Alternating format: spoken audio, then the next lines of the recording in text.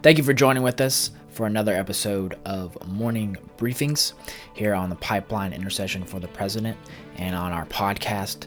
If you have any dreams that you have about the office of the president, please send them to pip@christiancentershreveport.com. We're so thankful that you all have joined in with us on this prayer journey, and we look forward to standing with you not only today, but in the days ahead. So with that, we'll go ahead and join today's broadcast as we talk about the news and stand on the wall for this nation and the office of the president.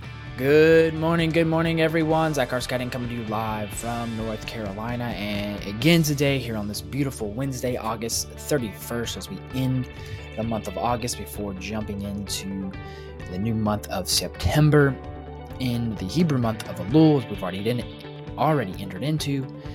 And today we want to continue our prayer journey of our prayer focus for boldly entering the throne room to restore the covenant blessings of the Lord for our individual lives, and then obviously for this nation and the office of the president.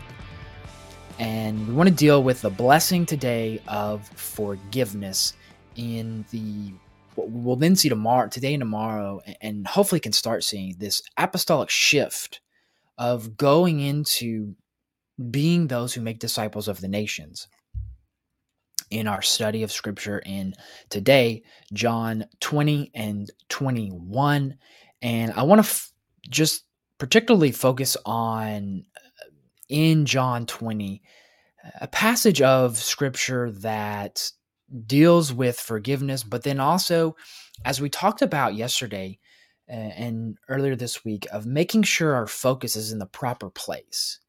As we see the Lord, again, as we've seen throughout Scripture, the Lord somewhat rebuking Peter and saying, "Hey, Peter, you're worried about this," and the disciples when they worried about, who's going to sit next to you on the throne? Is it me? Is it me? Is it me? And the Lord saying, "No, look, let's go over here. Let's focus on this."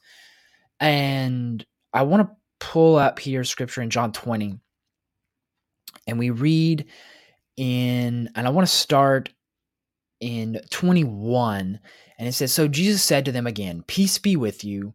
As the Father has sent me, I also send you.'" So telling here, look, this is, and this is part of this apostolic shift of, look, the Lord sent me for the blessing of the blood of Christ and the authority through that, which we reminded ourselves of yesterday. And then now he's saying, "I send you." It's a shift. It's a flow down. Then he goes on to, in verse 22, he says, "And when he said this, he breathed on them and said to them, 'Receive the Holy Spirit.'" And so here we're seeing the transference, the apostolic shift in this. And then he goes on to the next Scripture. It says, if you forgive the sins of any, their sins have been forgiven them. If you retain the sins of any, they have been retained." And this goes in line with Matthew 16:19, where, and other parts of Scripture in the New Testament and Acts as well. We've heard it explained this way before in other portions of Scripture, of how whatever you bind on earth shall be bound in heaven, and whatever you loose on earth shall be bound in heaven. Scholars believe that this is in similar context here. So it's a thing to remind ourselves, okay, not only can we, bind things on earth that for some people that may be easier to swallow than say you can solely forgive, because there is the question of only God forgives. But here we see principle being taught in Matthew that whatever you bind on earth shall be bound in heaven, whatever you loose on earth shall be loosed in heaven. And in order to say that of the blessing here from forgiveness, from the Holy Spirit for ourselves to release upon those who have wronged us, forgiven our sins, which goes towards the disciples' prayer, the Lord's Prayer, however you know it as, of forgiving our debts as we forgive our debtors, there as well. So this principle is starting to build upon it. And in the modern understanding of this, what this actually means is, I want to add this tidbit before we pray about this, is when we see this Scripture here of Jesus telling the disciples to forgive, is when we release people with forgiveness, we also release mental anxiety, things within our brain neurologically that neuroscientists are starting to find to be very beneficial to our health, releasing the anxiety, letting go of the anxiety, and worry, and then allowing us to focus and say, okay, that's done with, that's dealt with. There may be some boundaries that may need to be put up, but at the end of the day, I'm not going to let what somebody else does hold me back. And it falls in line with Romans 12:1 and 2 of setting ourselves as a living sacrifice before the Lord, and then also renewing of our mind. And some neuroscientists believe that this is with the help of a Holy Spirit, can be a form of quote unquote brain surgery to help us deal with the things of our mind and focus on what the Lord wants us to focus on. And it's really dealing with removing that worry, removing that distraction, in so much as letting go of the past and forgiving. And then there are health benefits for it as well. And so just want to build upon this foundation of this forgiveness, of the blessing of forgiveness, to restore the covenant blessing that we have and able to enter into the throne room boldly to see the plans that the Lord has not only for our lives, but for our cities, our states, and our nations as well. Hopefully that makes sense. If you have questions, please let me know. Maybe I can explain it better, but hopefully I did. Now, today I want to spend, again, most of our time dealing with the Iran nuclear deal. There is an analysis from AIPAC that I want to read through, and I'll put the link in the show notes on Facebook, Rumble, and then on the podcast as well, if you want to go back and read it for yourselves and share it with other people. And AIPAC has done a really good job of staying on top of this, as it involves heavily Israel, and they were involved with the original JCPOA from the Obama administration, and really informing Congress, the House and Senate, about how disastrous it was. But the Biden administration the Obama administration went for it, hook, line, and sinker. But before we do that, I want to bring up this prayer point before I get that Chuck points out in this study here. He says, let the Lord show you his grace to release forgiveness of sins. Forgive, and then go forth and release. And ultimately, as you read these two passages in Scripture, 20 and 21, see how there's a apostolic shifting from the Father to Jesus to now the disciples and us, as well as that lineage still follows on. So I didn't want to forget about that before I moved on. And I want to start with, we looked at yesterday the Jerusalem Post's analysis of it, and I want to focus on AIPAC's analysis because it goes a little bit deeper than Jerusalem Post, as they're more intimate with the information of the deal, is the best way to say it. And there are four key issues that they deal with here, of number one, it being shorter and weaker. They did outline, and I'll get into it here in a second, the role of that Russia and China will play in this future deal, and the fact of the IAEA probe, the issues around that, which we've kind of talked about, but they deal with some things very interesting. And then the fact of more money, more problems with giving Iran just more freedom to do what they want. And what we're seeing with this deal, the overall analysis is that what they're doing is Iran wants to, with this Iran nuclear deal, have it be, they don't care so much about the nuclear issues. They're focusing more on the monetary sanctions that have been put on them because they were by the Trump administration, because they see how crippling that can be. Because when you don't give the state of Iran money, it doesn't allow the supreme leader of Iran to use that for his multi-billion-dollar conglomerate companies that he owns. Because unfortunately, what happens is when you give Iran, the state of Iran, for humanitarian aid, crisis, whatever it may be, the supreme leader takes it and uses it for his own good, as has been seen in the Arab world for hundreds and hundreds of years.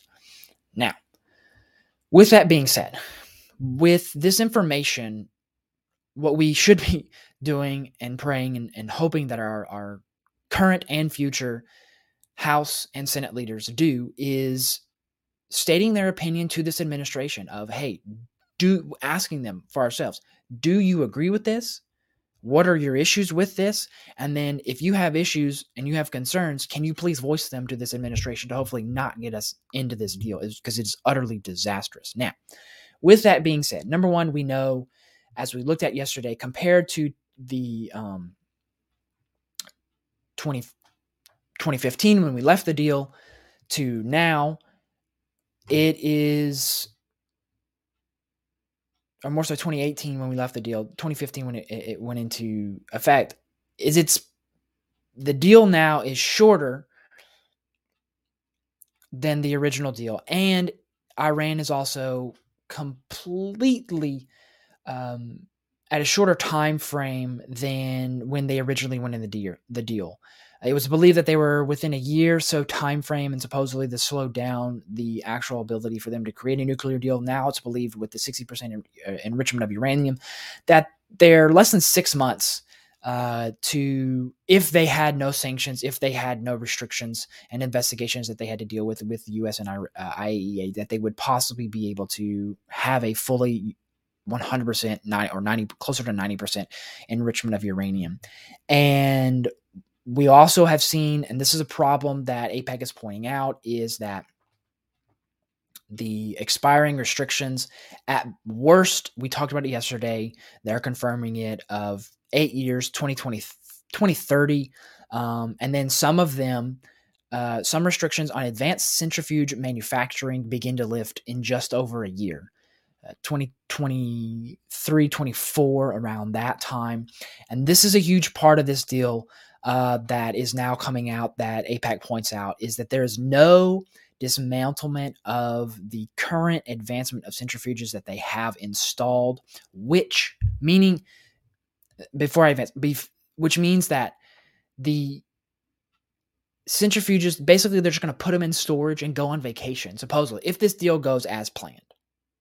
And we talked about it yesterday, that's what it looked like. And this is confirming that analysis we saw from the Jerusalem Post yesterday, which the fact that these advanced centrifuges to be able to enrich uranium to 60% even exist is in violation of the original Iran JCPOA nuclear deal. So talk about bad faith. This again confirms that. And what the deal currently outlines is that the machines will simply be disconnected, placed in storage. Not a single machine will be dismantled, allowing Iran to quickly escalate enrichment at a time of its choosing, whether it be a year after the sanctions, the restrictions could possibly be put back on them, is removed, which is just wholly disastrous.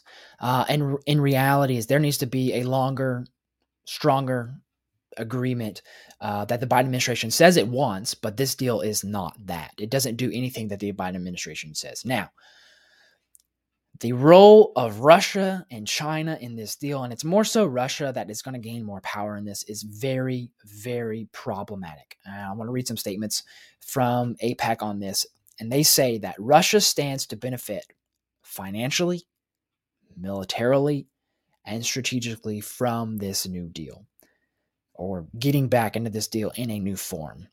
And moreover, they say the agreement reportedly will empower Russian President Putin as the principal judge of whether America is complying with this deal.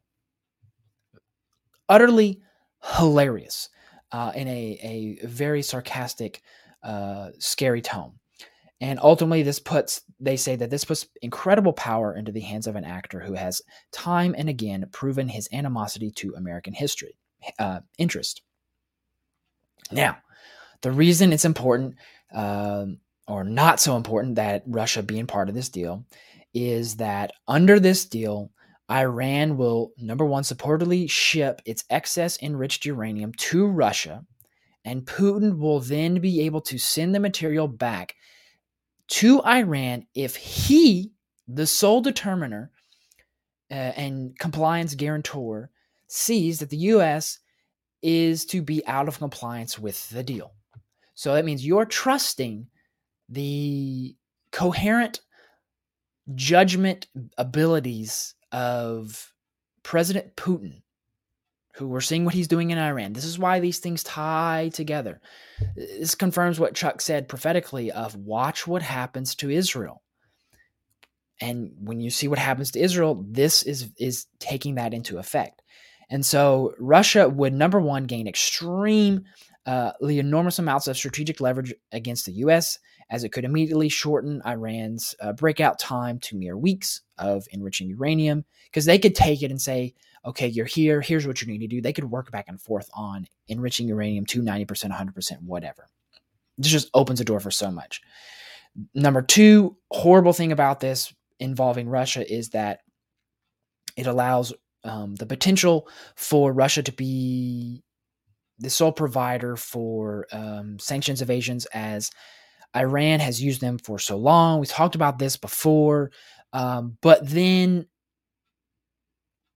this opens the door for more of that to happen, which we've talked about before. Number three, dealing with setback vetoes, where I'm going to read this word for word because this is hugely important to understand, is that the UN Security Council Resolution 2231 allowed the U.S. to unilaterally reimpose UN sanctions on Iran if the U.S. determined Iran was in violation of the JCPOA. Now, that authority expires in just 3 years. At that point, when that power goes away, Russia and China will be the sole approvers that will be needed to reimpose UN sanctions on Iran, giving these adversaries significant strategic advantage over America and its allies.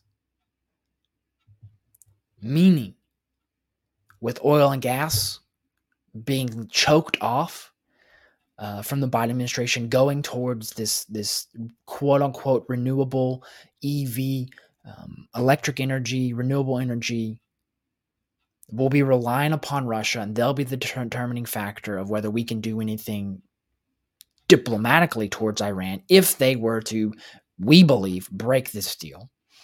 Then number two, you're also relying upon China, where if you're going towards these renewable energies of being solely reliant upon coal and battery-powered vehicles, houses, everything, that you're going to have to now bow down to China because they hold a monopoly on these type of resources throughout the world. That's why this deal is more problematic than any politician is realizing, and we want to highlight it here. And then there's the final problem that they have here is that the drones and more drones that Iran is producing and giving to Russia involving the war in Ukraine. And so we're seeing the involvement of this. And then there's, obviously, we've talked about it before, the IAEA probe, which, again, let's remind ourselves the fact that there is undisclosed uranium found somewhere in some facility. How did it get there? Number one. Number two, the fact that it's gotten to this point shows that they've broken the promises of not only the past JCPOA, the Iran nuclear deal, but they're about to break the new ones as well. Because there's nothing stopped them from doing it before. Nothing's going to stop them from doing it now. They're going to do what they want. They'll get this deal. And then leads to the fact that they're going to get $100 billion because of removal of sanctions, et cetera, and stuff. That will then go for to the supreme leaders, what AIPAC is calling his multi-billion-dollar conglomerate of companies, which is in line with what happened in Soviet Russia, the oligarchs, et cetera, stuff like that. And then removing sanctions ability from the United States and any other European nation from putting sanctions on Iran's central bank, the entire country, based upon the funding from the central bank of Iran to terrorist organizations around the world, and Iranian's Islamic Revolutionary Guard Corps' involvement in training and supplying, et cetera, stuff to these terrorist organizations around the world. And so the big issue here, and then the bottom line that AIPAC points out, they say a deal that only imposes nuclear restrictions should not lift sanctions imposed on Iran's non-nuclear behavior. So not only are they bad actors with the nuclear capabilities, but they're bad actors in just what they do as a nation in relations to the rest of the world. And finally, closing, they say any nuclear deal must be accomplished by a comprehensive U.S. strategy to address Iran's regional aggression, plots to kill Americans, and efforts to attack our allies. And we are not doing any such things. I know I went through that fast. Hopefully, this gives a better picture of the disasters of this deal. Does nothing to prevent them because they don't have to dismantle and break down and destroy the information that they have, number one, but then also the machines used to enrich uranium. They just get to put them in a storage closet. Meanwhile, the storage closet could be fully functional laboratory for them to continue working on it. But I digress from that. So we're fully aware of this, and we really need to pray and reach out to senators, congressmen, potential candidates, see where they stand on these type of issues involving the Iran nuclear deal, because this is disastrous on multiple levels. Seeing the fact that Russia and China will now be given more strategic power around the year 2026, which Chuck prophesied back in the 80s, is if we're not careful and we're not paying attention, that China will then become one of the world powers around that same timeline. So this is quite alarming as a backing of history. And so we just want to repent for the Biden administration's push for this and ultimately to divide Israel, because this is what this leads towards. Pray for the peace of Jerusalem through this, because Israel is heavily involved in this. The funding of terrorist organizations from Iran's central bank plays a huge role in the terrorism and the actions and the wars and the battles that Israel goes through. And then therefore, the United States as well being really their only ally, and intercede for the Biden administration and military leaders and the team negotiating this deal to have the fear and wisdom of the Lord. And if not, we just, we bind that deal and we just loose the peace of Jerusalem on this deal and just loose the fear of the Lord on these negotiations. And for them to when the Biden administration is making decisions in this deal for Israel and Iran. Very problematic there. Now, a few things on the home front we need to pay attention to is California's involvement in some of the decisions that they're making currently, and why I want to get to why it's really important for us to be aware of this. So we're seeing lately that LA County and California are looking at doing UBI to certain individuals. You're also seeing California State Senate pass bills allowing trained nurses to perform abortions via hours-long procedures via vacuum to suction out the uterus and the baby from the mother. And Jay Sekulow and his group at ACLJ is calling it infanticide, as it will allow 28 days after the birth and life of the child for them to then determine what happens to the baby. As California supposedly says that they have a lack of doctors, so this is why they're empowering nurses to do this. Again, if you empower nurses, the question is, hopefully these nurses will not do this. And the reason I point this out is because, first, there is a bill in Virginia that forces, and the Attorney General Jason Miyares confirmed this Monday, that there was a state law passed in 2021 that forces Virginia to adhere to rules from the California Air and Resource Board, which, if you've seen the bill being passed out of California, that any new car sales after 2030 BEV and other restrictions of air quality of cars, that they set those standards for a state like Virginia. And that's the big problem, is that the state itself is not listening to its own state officials. It's listening to what happens out in California. This is very, very problematic as we see the disasters of the state of California. And the good thing in this is that if in the next session in Virginia, they could possibly veto this, as they have the majority. Hopefully they do, but it's something to be aware of in each state of, is your state listening to this board, as some states are doing?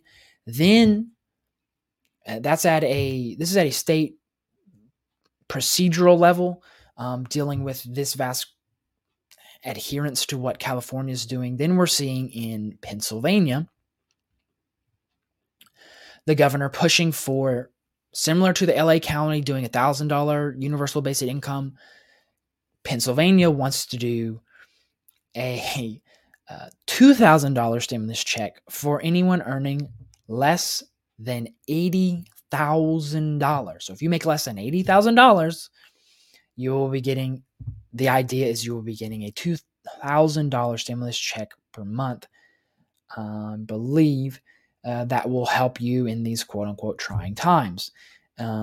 He says that the Pennsylvania Opportunity Program will help families cope with surging inflation. The initiative will cost almost $500 million and draw funds from the state's $15 billion budget surplus, which the question is, if you really want to help families, then just pause their taxes and use the surplus to fund your government. I digress. He says we can actually help families get life-saving medicine out of state funds. We can help families stay in their homes. We can help families afford to eat. Why on earth would we do it? Especially now, again, when we have the money sitting in the bank. If you have that much money sitting in the bank, the question is, where did it come from? Was it stimulus from the PPP loans, from the government, all this other stuff, or was it from taxes from your constituents? If you have that much taxes left over from your constituents, you are taxing your people too much. Plain and simple. Like, you are not a revenue. You are not a private corporation. And then he goes on to say this is what's troubling from this type of mindset. He says, it's mind-boggling, the sense that giving somebody who is trying to put food on the table or pay rent that is somehow inflationary. When how many trillions of dollars, and remember yesterday, we said they want to keep Trump to keep focused. He said, many trillions of dollars did we give away to the very wealthy during the Trump years and tax breaks. Giving someone a tax break does not mean you're giving them money. It means you're letting them keep the money that they've already earned. And why not do that in this case? If you know you have a surplus, you could run your state for, or most of your state for, quite some time. Why not do it? But then there's also the fact of, this is what's problematic, is that $15 billion surplus tied to anything in the future, meaning pensions, people's retirements, 401ks, whatever the case may be, for state officials, police, fire, etc.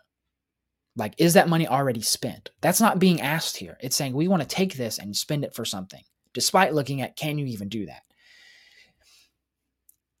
The whole premise of bringing these stories up is we have to be sober and aware about what's going on, but ultimately repent for local and state leaders for looking to California for ideas, and intercede for local and state leaders to, number one, who'll have the fear of the Lord when making decisions, but also using wisdom and revelation from the Lord to make the best decisions for their local cities, for their local districts, parishes, if you're in Louisiana, and their local state as well.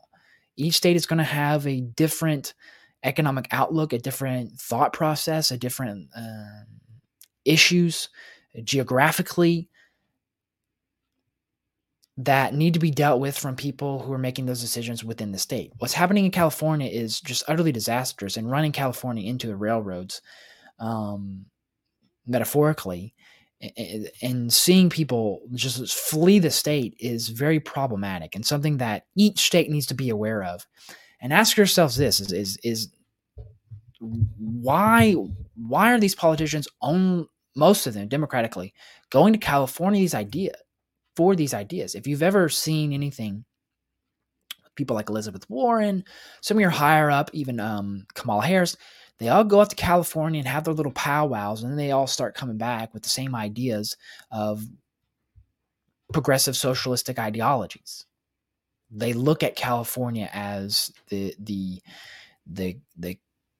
key mind frame of what to do, and that is not necessarily a good thing. And so we want to repent for our leaders who have done that, and if they are doing that, be in relationship with them to say, hey, this might not be a good way to go, as you're seeing the disasters economically happen there, crime increasing, poverty increasing due to certain policy decisions being made by the local officials in California.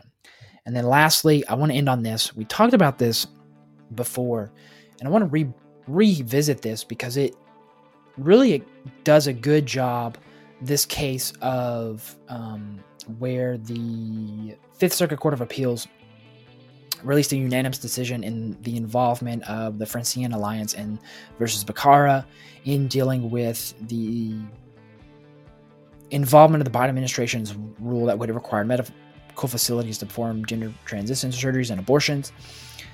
And the fact that this now lays the precedence. We understand this, but we need to revisit this of how huge this victory is.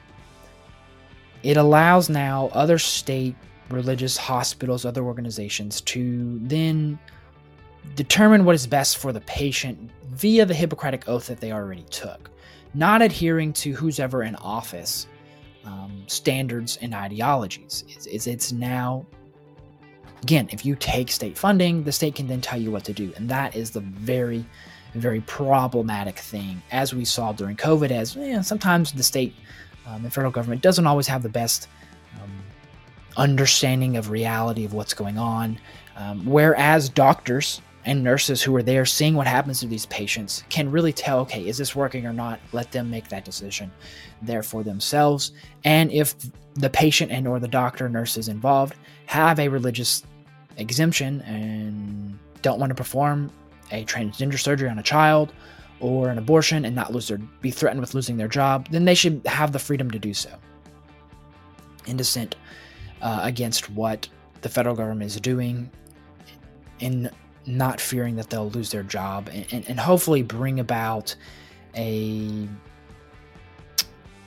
era of getting back to involving the patient in their health decisions and involving the family in the health decisions of the patient who may be under the influence of drugs because they're weak, and not isolating them as they did during COVID, and then God knows what happens.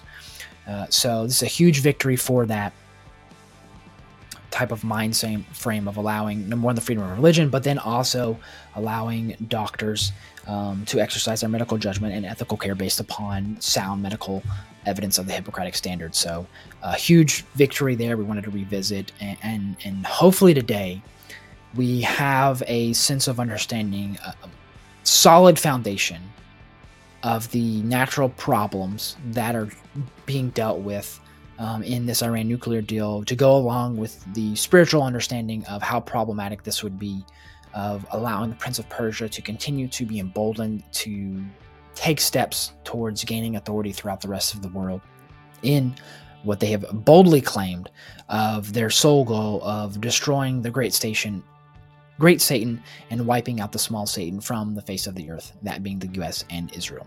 So blessings to each and every one of you who listened today.